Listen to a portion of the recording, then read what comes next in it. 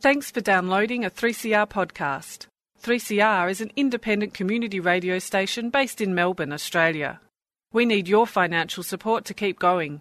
Go to www.3cr.org.au for more information and to donate online. Now stay tuned for your 3CR podcast.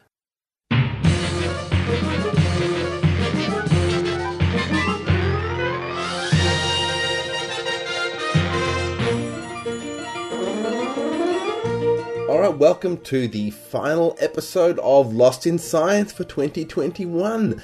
And as the year comes to a close, you're probably thinking, like me, what was that all about? Yes, 2021 turned out to be, disappointingly similar to 2020. For us, we continued to record our show remotely, which, look, honestly, we found that has worked quite well for us. I hope it's worked quite well for you. I hope our science has helped get you through what has been another year of disruption to our normal lives. Look, we'll probably give you a bit of a full wrap-up of everything we've done when we get into the new year, after we've had a quick holiday break. But I thought for now I would give you a brief look back at some of my highlights for the past year. Look, as in 2020, we covered a lot of COVID stories. We talked about vaccines, we talked about their risks and why the benefits vastly outweigh those risks. Cannot emphasize that enough. Do get vaccinated. We also talked about COVID tests, some of the technology developed here in Australia. We talked about, of course, the new variants emerging and how could you avoid looking at some of the conspiracy theories around COVID, around vaccines, around the origins of it. There was a lot of that stuff going on. Speaking of that, Stu had a talk to epidemiologist Gideon Meyerowitz-Katz about the drug you might have heard about, ivermectin, the controversial supposed COVID treatment, how some of the research behind it, though, promoting its use, turned out to be surprisingly dodgy, and dare we say, there was quite a bit of fraud identified. That was one of our many fascinating interviews we had on the show this year. We also had talks to materials chemist Nicholas Kirkwood, who was one of the people who developed some of the technology for PCR tests for COVID that we talked about. We talked to oceanographer Christina Schallenberg about how smoke from the Black Summer bushfires led to an algal bloom bigger than Australia. It's in the ocean, of course. Valerie Caron, we spoke to from the CSIRO about her research on dung beetles, including the native dung beetles that feed on marsupial poo, and how they're searching for beetles from overseas to tackle the dung of introduced species. We also spoke to Crystal Costaglou from Deakin University about her research into the southern masked lapwings and their strange pre-hatching behaviour, where the chicks, before they hatch from their eggs, actually can communicate with their parents. We looked at the mouse plague in Australia and the some of the harmful rodenticides being considered, the ecological risk of them, and ornithologist Maggie Watson, who gave us some safer options. There was biologist Christopher O'Brien, who spoke about calculating the carbon emissions that feral pigs cause by disturbing the soil. There was researcher Tom Fairman, who spoke about the huge effort to save mountain ash forests by reseeding thousands of hectares after the Black Summer bushfires. Microbiologist Peter Timms from the University of Sunshine Coast told us about clinical trials of a vaccine for chlamydia, which threatens Australia's already vulnerable koala populations. And we spoke to friend of the show, Lyndon Ashcroft, about what was going on at the COP26 conference on climate change in Glasgow. Now, our most popular show for the year, at least judged by, views and listens and downloads, was our invertebrate double creature feature featuring giant centipedes from Phillip Island. Not the Phillip Island, Victoria, by the way. But yeah, giant centipedes that stalk and eat birds. Very creepy, very disturbing. And Stu, in the same episode, talked about a very domestic spider that we're all pretty familiar with, the daddy longlegs, and some new research that investigated the genes that gave them their long legs. Yes, we love our creature features here at Lost in Science, so today I thought I might cover something similar with repeating a couple of stories that you might have missed the first time round. Claire gives us a story of the incredible mimicry powers of birds, including some recently unearthed audio of a musk duck, Biziura lobata, that was swearing let's put it that way, has to be heard to be believed. And Stu explains how, contrary to some of the colonialist assumptions we may have had, songbirds actually evolved in Australia and spread throughout the world, and we know this because we can examine their taste buds. Yes, science is amazing, birds are amazing, and they are going to bring us, as always, faithfully to the end of the year. So, on with the show!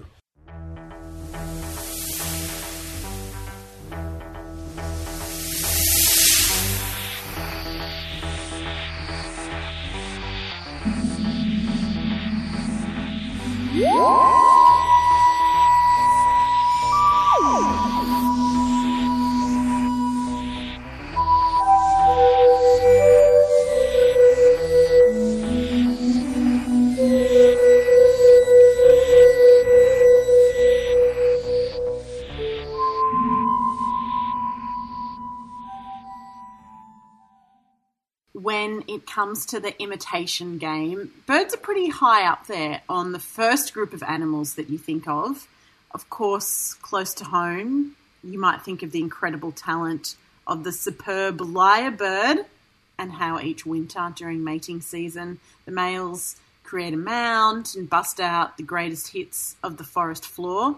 I mean, it's pretty incredible hearing them imitate any bird that you know of for miles around. They do it with such stunning accuracy, don't they? How do you know they're imitating other birds and not just the other birds there? Have you heard one before? No, I haven't. It sounds like a loop. Like it just goes from bird to bird. You got your black cockatoo, you got your wattlebird, you got your whipbird, you got your grey fantail, and it just rotates again and again. And it's actually a lot louder than those birds are. Right. So, the telltale signs. And also, they imitate other things.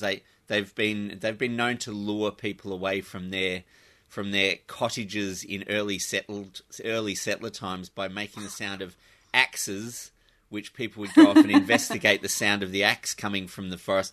And they've even done things like chainsaws. They do car alarms. They'll pick up on any sound, really. They totally do. And I don't know, Stu, have you heard this week in Sydney's Taronga Zoo, their resident lyrebird named Echo took it one step further and has now perfectly mimicked the wails of a crying baby. Wow. Yeah, it's pretty incredible, and it's got to be pretty triggering for the new parents out there. Shall I play it for you? Oh, yeah, sure. Okay. Yeah, all right.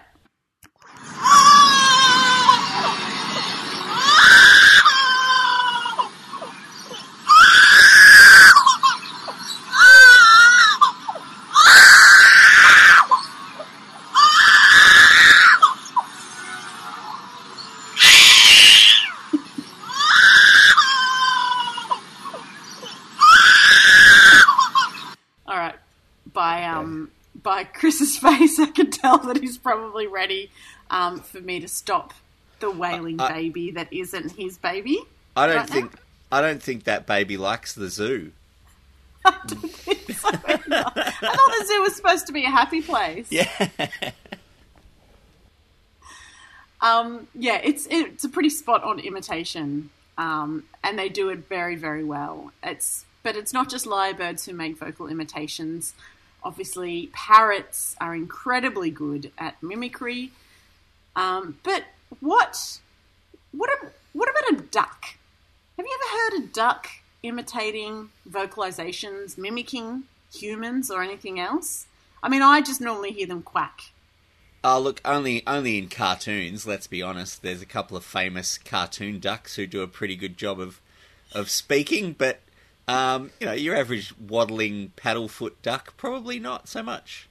Probably not. Only in that nature documentary of Looney Tunes do we hear ducks imitating human voices. Well, this week the first evidence has been published that shows a species of duck mimicking other sounds. Now, there are many reasons to get excited about this. Number one, it's an Australian duck. It's called the Australian musk duck, which is a Latin name, Biziura lobata. And that's the duck that's made this vocalization. Well, you don't often get the Latin name easier to say than the common name. You're having a bit of trouble with musk duck? I think it's a great tongue twister. Musk Say duck. musk duck 10 times fast. That's right. The second reason to get excited about this duck mimicking is that the vocalization that the musk duck makes contains a truly Australian swear word. So it's just perfect. It's just the best. Shall we take a listen? Sure.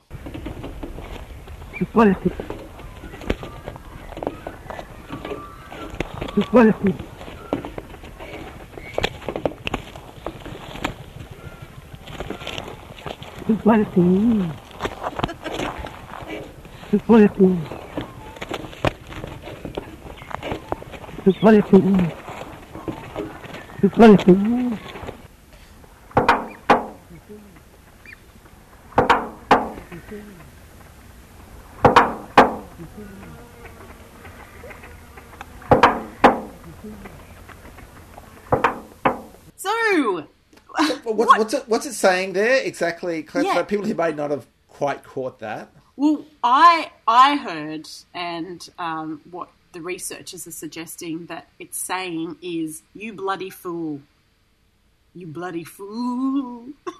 And this is published in a legitimate scientific journal. This is published in a legitimate scientific journal. It is called The Philosophical Transactions of the Royal Society B. Right, okay. Vocal Imitations and Production Learning by Australian Musk Ducks, Biziura lobata. There it is. So there are actually two sounds there that you heard. There was, first, was "you bloody fool." And the second one was a door slamming or a door knocking. Oh, so that noise was a duck. It wasn't like an actual door. That was a duck. That was not an actual door. That was a duck making the sound, mimicking the sound of a door. Yeah, Wow. So, yeah, there you have it, the first known case of a duck mimicking a sound. So when did this happen? Yeah, when so- did this duck... It actually took place around 30 years ago, and the researchers have just found the audio files. They were recorded on a Sony Walkman, actually. I read in the article. Just great little tidbit for you. It was made of a hand-reared musk duck, so it wasn't a totally wild musk duck.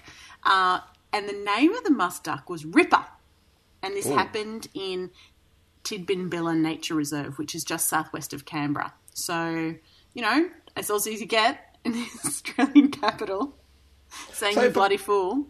People who aren't familiar, what is a musk duck? Is it like a regular duck or is it like a special duck or... Yeah, well, it's a swearing duck. I think yeah. you will realise that. But yeah, it's a really good question. Musk ducks are they are weird and they are wonderful in their own right. Before we realise that they're also great at mimicking swears. They're sort of heavy in the body. They've got short wings. They've got stumpy little legs. And they spend very little time flying or even being able to support themselves on land. Their legs are so stumpy. So they end up spending a lot of time in the water.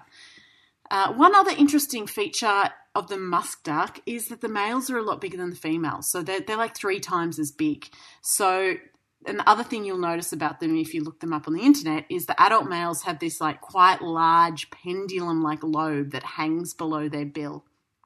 And it makes them look not like any other duck. They look pretty weird, pretty unusual. And the reason that they're called musk ducks, well, dominant males give off a pungent, musky odour from no other place than their butts. So you can probably guess that there's a fair bit, with this what we call sexual dimorphism, with the male and the female being so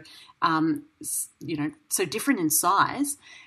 There's a fair bit of sexual selection that goes on with musk ducks, and yeah, it's actually pretty hectic. The male display that scientists have described of musk ducks and they've described it in an impressive amount of detail. In fact, in musk ducks, they've described 3 levels of male aggressive display, and these levels sort of increase in intensity. So the first level, and just imagine like level 1 of your, Mortal Kombat musk duck fighter, can do a paddle kick. Level 2, with a bit more intensity, is the plonk kick. And then the third level of intensity, which is the most intense, is the whistle kick. Da, da, da, choose your fighter. And then 4th level, they swear at you.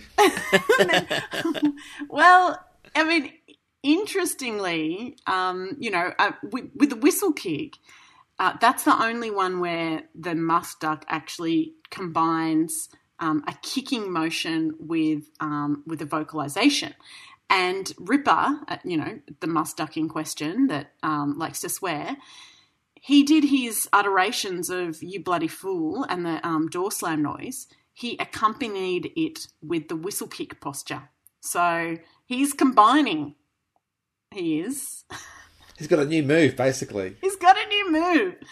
Yeah, which really suggests that the mimicry is somehow related to visual displays and potentially even mate selection.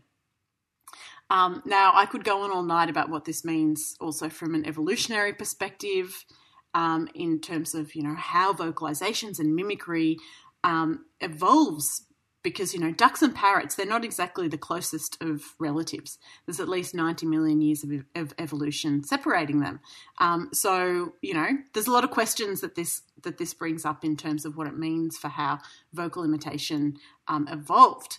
But I will leave that for another time and another story, so long as the take home tonight is that this little ripper of a duck ain't no one's bloody fool.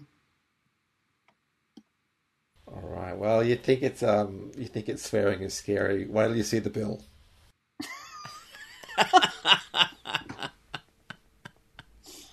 Good one. Bloody fool. You bloody fool. You bloody fool. You bloody fool. Across Australia on the Community Radio Network, you're listening to Lost in Science.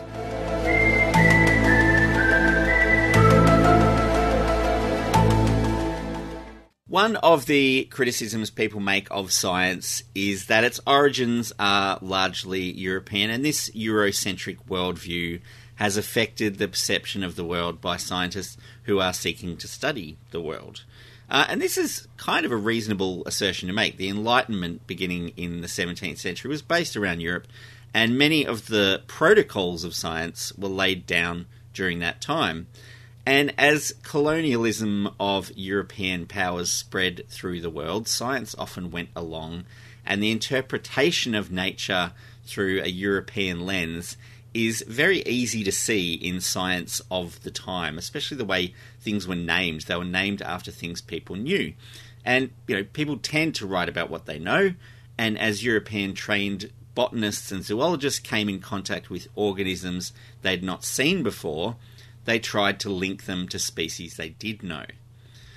In many cases, the relationships to known plants and animals were assumed rather than tested, and the evolutionary theories applied to them were based on what was labelled first more than anything else. So they'd start with an animal they knew or a plant they knew in Europe, and they'd base the evolutionary relationship on that first plant that they'd found or that they knew about.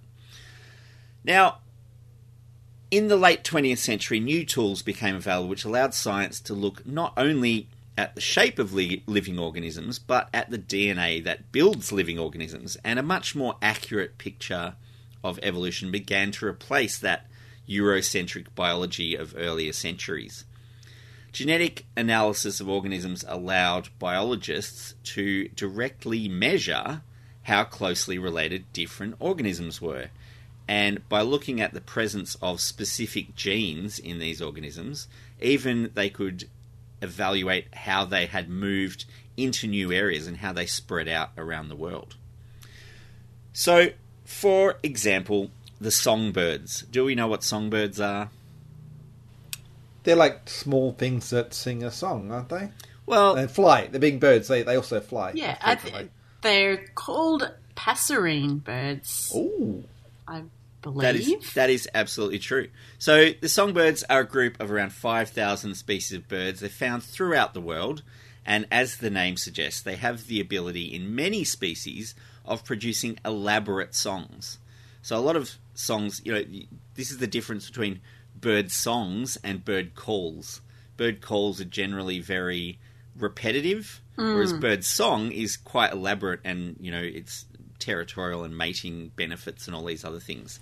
Can you give an example of a songbird, Stu? A robin is probably one of the best known ones, and that's given its name to lots of other birds which kind of look like robins around the world as well, but that's probably a good example. So the songbirds, or Passeriformes, as they are, but zoologically known or ornithologically known, probably is a better word to use. Well known in other parts of the world, and when Europeans arrived in Australia, they related the local species back to those songbirds that they already knew, which is why we've got finches and robins and all these familiar names from Europe that they brought along with them. And the assumption that they made was that the songbirds had colonised Australia after evolving in the Northern Hemisphere. Total assumption.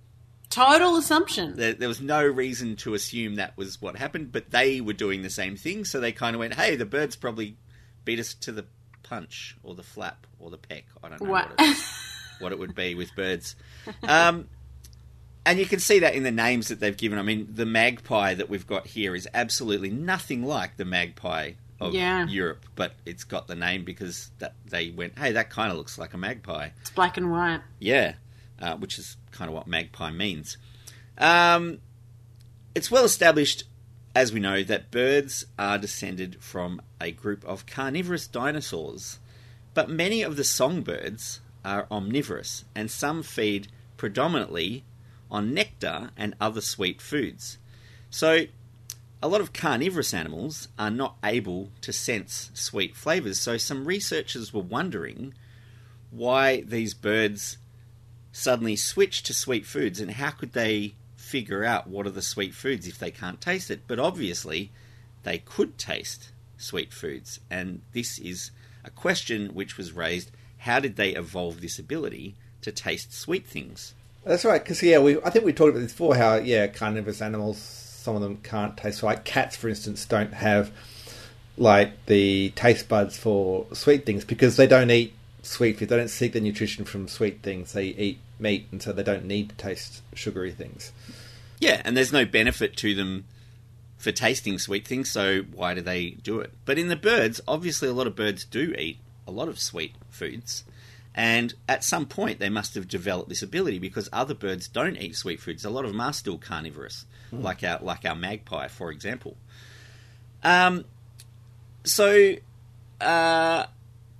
By analysing the genes responsible for taste, a group of researchers led by Dr. Maud Baldwin of the Max Planck Institute in Germany discovered a single gene change in taste receptors was how they could start to taste the sugar in certain foods.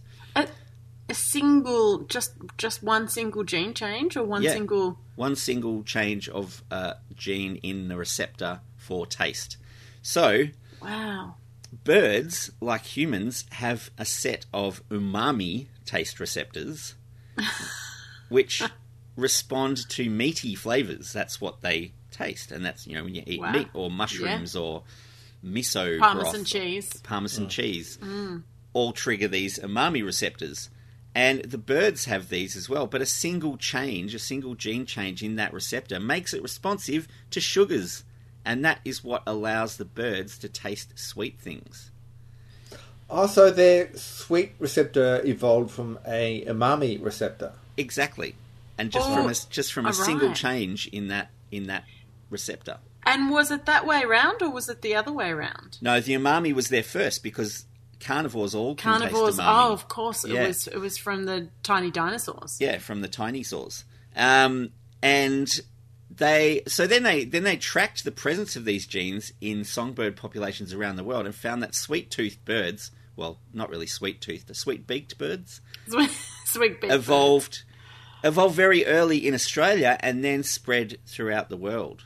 So the human colonizers got it the wrong way around. It was the sugar-loving songbirds that colonized the rest of the world. Wow. Rather than moving to Australia from somewhere else. And it makes a lot of sense that these sugar seekers would move into other areas with less competition, because no other birds would have been seeking out the sweet fruits and the nectar-laden flowers before them, because they would fly somewhere new and go, hey, no competition.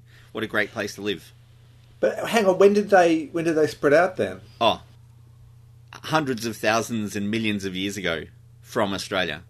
The reason I ask is because with flowers and stuff, you have a lot of evolution alongside the pollinators. So, don't they evolve to attract things like birds to help pollinate them? So they may have already had pollinators, and potentially the birds insects displaced those pollinators as they spread out. But also, a lot of flowers don't have very specific pollinators. They don't really care who spreads their pollen around, as long as it happens. Look, I think personally, I've got to say, I tend to prefer the umami flavours. And having looked into it, our sweet receptors are functionally very close to the umami and the bitter taste receptors in humans. So we have potentially had similar changes at some distant point in our evolutionary history. But if I had to choose between all the flavours, I think I would leave the sweets for the birds.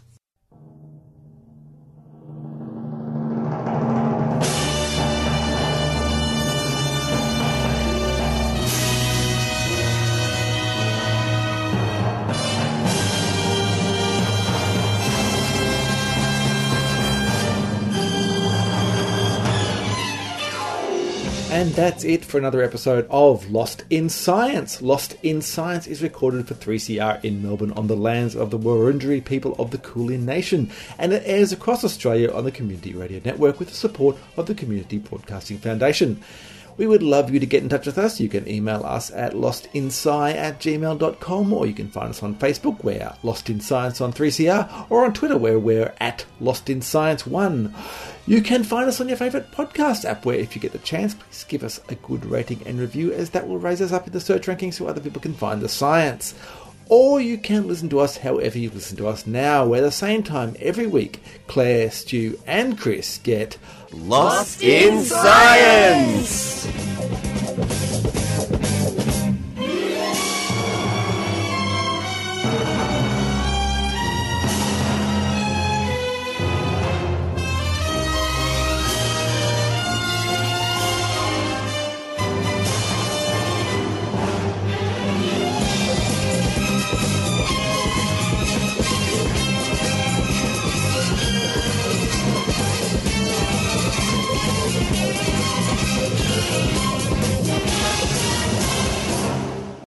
Thanks for listening to a 3CR podcast. 3CR is an independent community radio station based in Melbourne, Australia.